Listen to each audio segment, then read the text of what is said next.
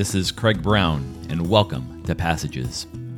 Passages is a space to explore Bible passages used in churches for preaching, reflection, and prayer. My hope is that Passages will shine a unique light on text used in the lectionary in the coming weeks. The text we turn to today is the text for the sixth Sunday after Easter in Lectionary Cycle B. It happens to be May the 9th, 2021. And it's a text from Acts chapter 10, verses 44 to 48.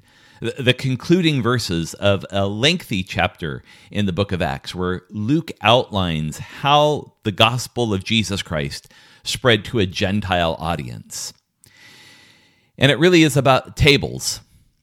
And the way this story starts in Acts chapter 10 with two different characters, one named Peter and the other named Cornelius, we hear a story that starts out with what's on the table. But really what this story is about is who is at the table. So let's start first with what's on the table.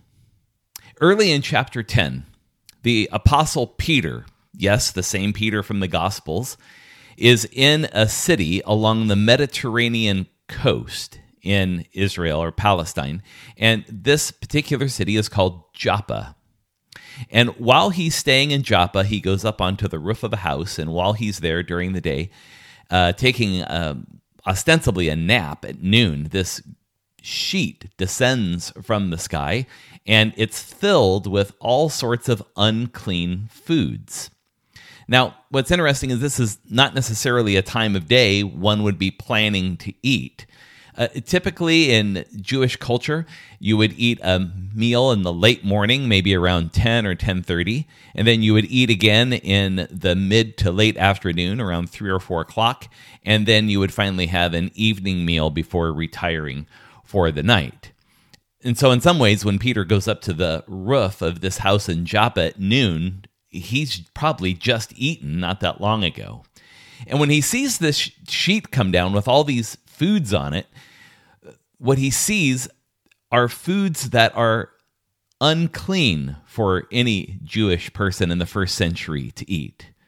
And when he sees this sheet filled with foods he's not allowed to eat, he hears a voice that says, "Go on, kill and eat." The voice speaking to him is telling him to go take the animal flesh that's on this blanket or this sheet and to take it and to eat it, which he would not normally be allowed to do because it violates kosher law. Most of the Jewish code around the peculiarities of diet, of course, are food-based. And so when it came to interacting with Gentiles, who could really eat anything they wanted to, for the most part, the reason Gentiles were excluded and why Jewish people in the first century kept their distance from Gentiles is because of the proximity of Gentiles to unclean things. It wasn't so much that the Gentiles themselves were unclean, but because they would be around unclean food or they would be around various forms of idols or other things like this. Jewish people tend to keep their distance from most Gentiles. It's not because, again, they themselves were unclean, but because these Gentiles would often be exposed to things that were unclean. So when Peter sees this sheet come down from the sky, it's filled with foods that he's typically not allowed to eat. And that's really at the crux of the story. It's not just about what's on the table, in other words, what's there to eat. It's about who's at the table, and we'll get to that in just a moment. But what's interesting, too, is where this story happens. It happens in a city called Joppa. And if you read the Bible in its entirety, you're going to see the city mentioned a couple of different times. It's mentioned once during the time of King David. It's where the ark is ultimately brought from near Joppa up to its waiting point on its way to Jerusalem.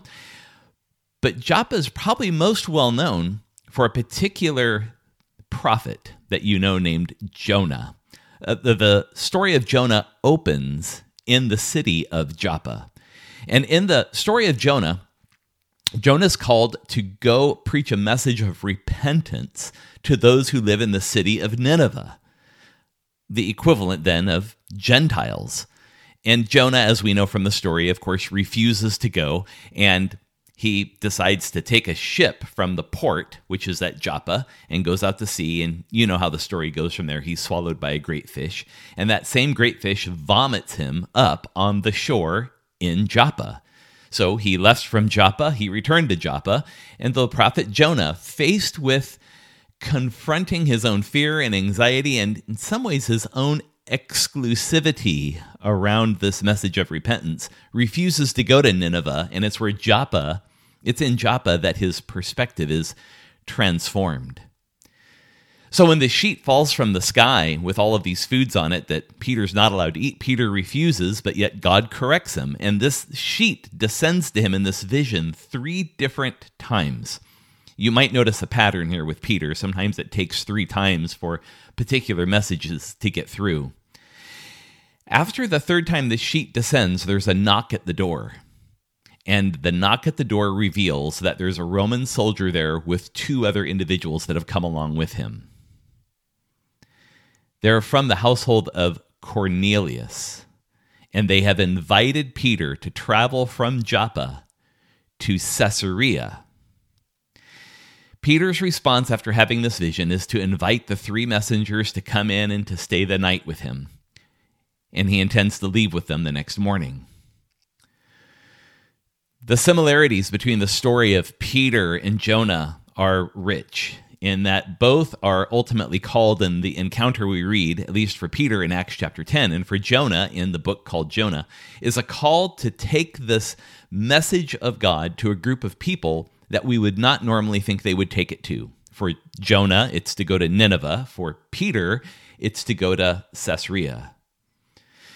Peter's vision up to this point is rather small. Even though Jesus has told the disciples that they would be his witnesses to the ends of the earth, the apostles haven't quite figured out how that's going to happen. And one of the key takeaways for us in this text is this: as we look at Peter's perspective about eating any of these foods on this sheet, is that oftentimes our exclusion of others is usually small, petty, and even at times unimagined. You see, exclusion of others lacks curiosity. The exclusion is small. It really is unimagined. And ultimately, it lacks a sense of curiosity. And it's here where we find that things begin to shift and change. We begin moving away from what's on the table to who's at the table. Now, before this entire story happens in Joppa with Peter, there's another vision that happens before it in Acts chapter 10, and it's with Cornelius. Cornelius is a Roman centurion of what's called the Italian cohort. Basically, it's a group of soldiers that are probably from Italian descent, and and Cornelius lives in Caesarea. We'll talk about that in a moment. But a Roman centurion is a man, a soldier in an army, who commands 100 other men. And so it's a position of significance. A Roman centurion would be the highest ranking enlisted person in the Roman army, the equivalent of a master sergeant or even a master chief in the Navy. This particular role would be one that's of significance amongst enlisted men. And Cornelius is a centurion. He's a commander of this group of 100 men. And what we don't know whether he's active in that duty or if he's retired. We're not quite sure. But he lives in Caesarea. Caesarea is a city along the Mediterranean coast. And if you're in Joppa, Caesarea is about 30 miles due north up along the coast. And Caesarea was built by Herod the Great. And it was intended to be a palace for the Roman governor. Pilate, when he was the Roman governor, he lived in Caesarea. It was the headquarters of the Roman governor. It was a Gentile city built for Gentiles. One could argue that Herod perhaps even built Caesarea to kind of keep the Gentile presence somewhat quarantined away from the city of Jerusalem. And so this coastal city of Caesarea became the hub of kind of Roman commerce, being, of course, where the Roman governor would locate their seat of power. These messengers that have come to retrieve Peter in Joppa have been sent by Cornelius from Caesarea in a dream. Cornelius has a dream, and he's told to send people to Joppa to get a man named Peter and to have him brought to him. And so they do so. Those 3 messengers that arrived at Peter's place he was staying in Joppa stayed the night there, and the next day they left and took about a day and a half journey or so to come back to Caesarea. Peter arrives, and when he arrives, Cornelius bows and worships him. It says that Cornelius is a God-fearer. And what that means in some ways is that Cornelius is probably a follower of the Jewish God, but he is not a proselyte to Judaism. In other words, he hasn't converted to Judaism. He hasn't been circumcised. He hasn't become obedient to all of the different kosher laws and the varieties of codes that Jews were required to obey, even as converts. Cornelius, of course, doesn't understand the inner workings of Judaism very well. So when Peter arrives, he bows down before him, and Peter immediately stops him, as he appropriately should. And what happens for Peter is at that moment in time, he internalizes the vision he has had on that rooftop in Joppa. He begins to understand that it's not about what's on the table, it's about who is at the table. Even in Acts chapter 10, verse 28, Peter says, "You yourselves know how unlawful it is a man for a Jew to associate with a foreigner or to visit with him. And yet God has shown me that I should not call any man unholy or unclean." You see, Peter started to internalize the message that this isn't just about whether or not he can have a ham sandwich. This is about whether or not he can engage with a person like Cornelius. And so they engage in a process of swapping their stories. Cornelius tells them about the vision he had in the dream where he was to send messengers to Joppa to get Peter. Peter tells Cornelius about the vision he had of the sheet coming down from heaven filled with all these unclean foods. Peter begins to share this message of the gospel with Cornelius. And before he can even finish the sermon, the Spirit of God falls upon Cornelius and his entire household.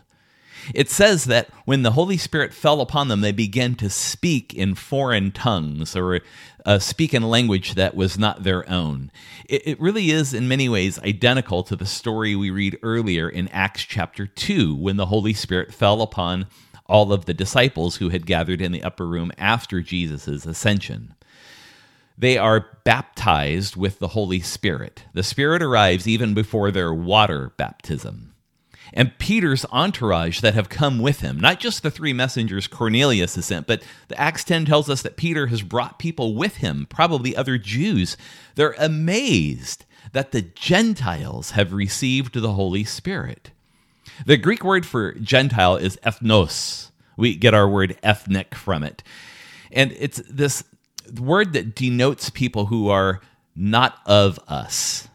It could be used in a variety of different ways within the ancient world, not just to describe those who are non-Jewish. It really simply means those who are not of us. And so Peter's entourage are amazed that those not of us have received the Holy Spirit.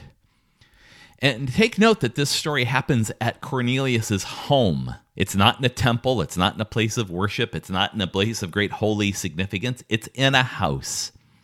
And we're going to see this happen again and again in the book of Acts. These stories about the Holy Spirit falling, people being baptized, converts being reached, again and again and again happen in homes. They don't happen in holy places. The Spirit manifests itself in tongues, just like in Acts chapter 2. It doesn't happen in a temple. It happens in a home. And also notice that when Peter tells his entourage that are with him to baptize Cornelius and his household in water, that Peter himself doesn't do it. Who does the baptizing isn't really important. What is significant is that the Holy Spirit has fallen on Cornelius. This story is often described as the Gentiles' Pentecost. Well, for good reason. See, God moves in a surprising fashion here. In the middle of Peter's preaching, the Holy Spirit falls. His sermon is interrupted. Once again, God is moving, and the church is trying to play catch-up. And one of the key passages here is this, is that God's grace and power are expansive and inclusive. The gospel is offered to all. Yet, those who have it and those who don't have it, to whom it's offered, have to make a choice about it. God decides who is at the table. The question is then, how will those at the table respond to the grace of God? Do we trust God with this kind of authority? Trust God to invite to the table whomever God would invite to the table. Raises an important question for us about how we include, how we exclude, the rules that we make and the rules that we're known for. Are we really believing that God has invited everyone to the table and that the choice is theirs as to what to do with that invitation once they're at that table? You see, it's not about what's on the table, it's about who's at the table. And it's really about getting the right question here. When it comes to inclusion and exclusion, it's not about why should I let you in? That's a boundary by permission. It's a different kind of question we hear in this text. Why should I not let you in? You see, that's a boundary by inclusion. It's slightly different. It's a nuance. And it's repeated in the book of Acts. We read it in Acts chapter 8, verse 36, when the Ethiopian who has heard the gospel message from Philip is riding down the road and he sees water and he says, "What prevents me from being baptized?" Same idea. Peter says, what should prevent these people from being baptized? Why should they not be baptized?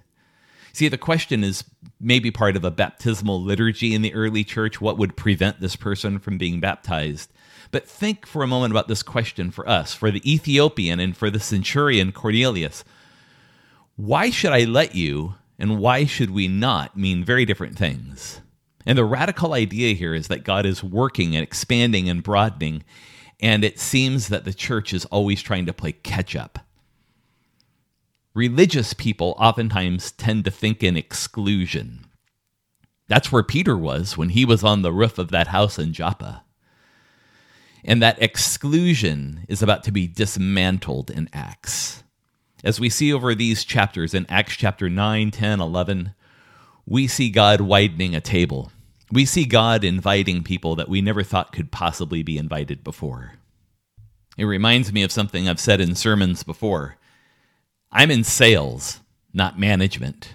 I don't make the decisions about who's in, who's out, who belongs, who doesn't belong, what the rules are, what the rules aren't. I'm in sales.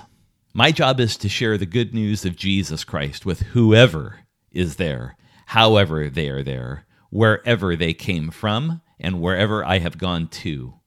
And perhaps that's what it means for us to get the right question. You see, what Acts is trying to tell us is that inclusivity is the default setting for Christians. That there has to be some remarkable reason why we wouldn't act in an inclusive fashion. And it's unfortunate because what we're known for today is the exact opposite. So let's change that narrative. Let's change that narrative to think about how God is breaking open this world to the love of God in new ways, and that we are there to witness it and to share it and to not worry about who's in and who's out. It's not what's on the table, it's who's at the table. And what God is clearly saying in this story is that everyone can be at the table. May it be so. Thanks be to God. God bless. We'll see you next time.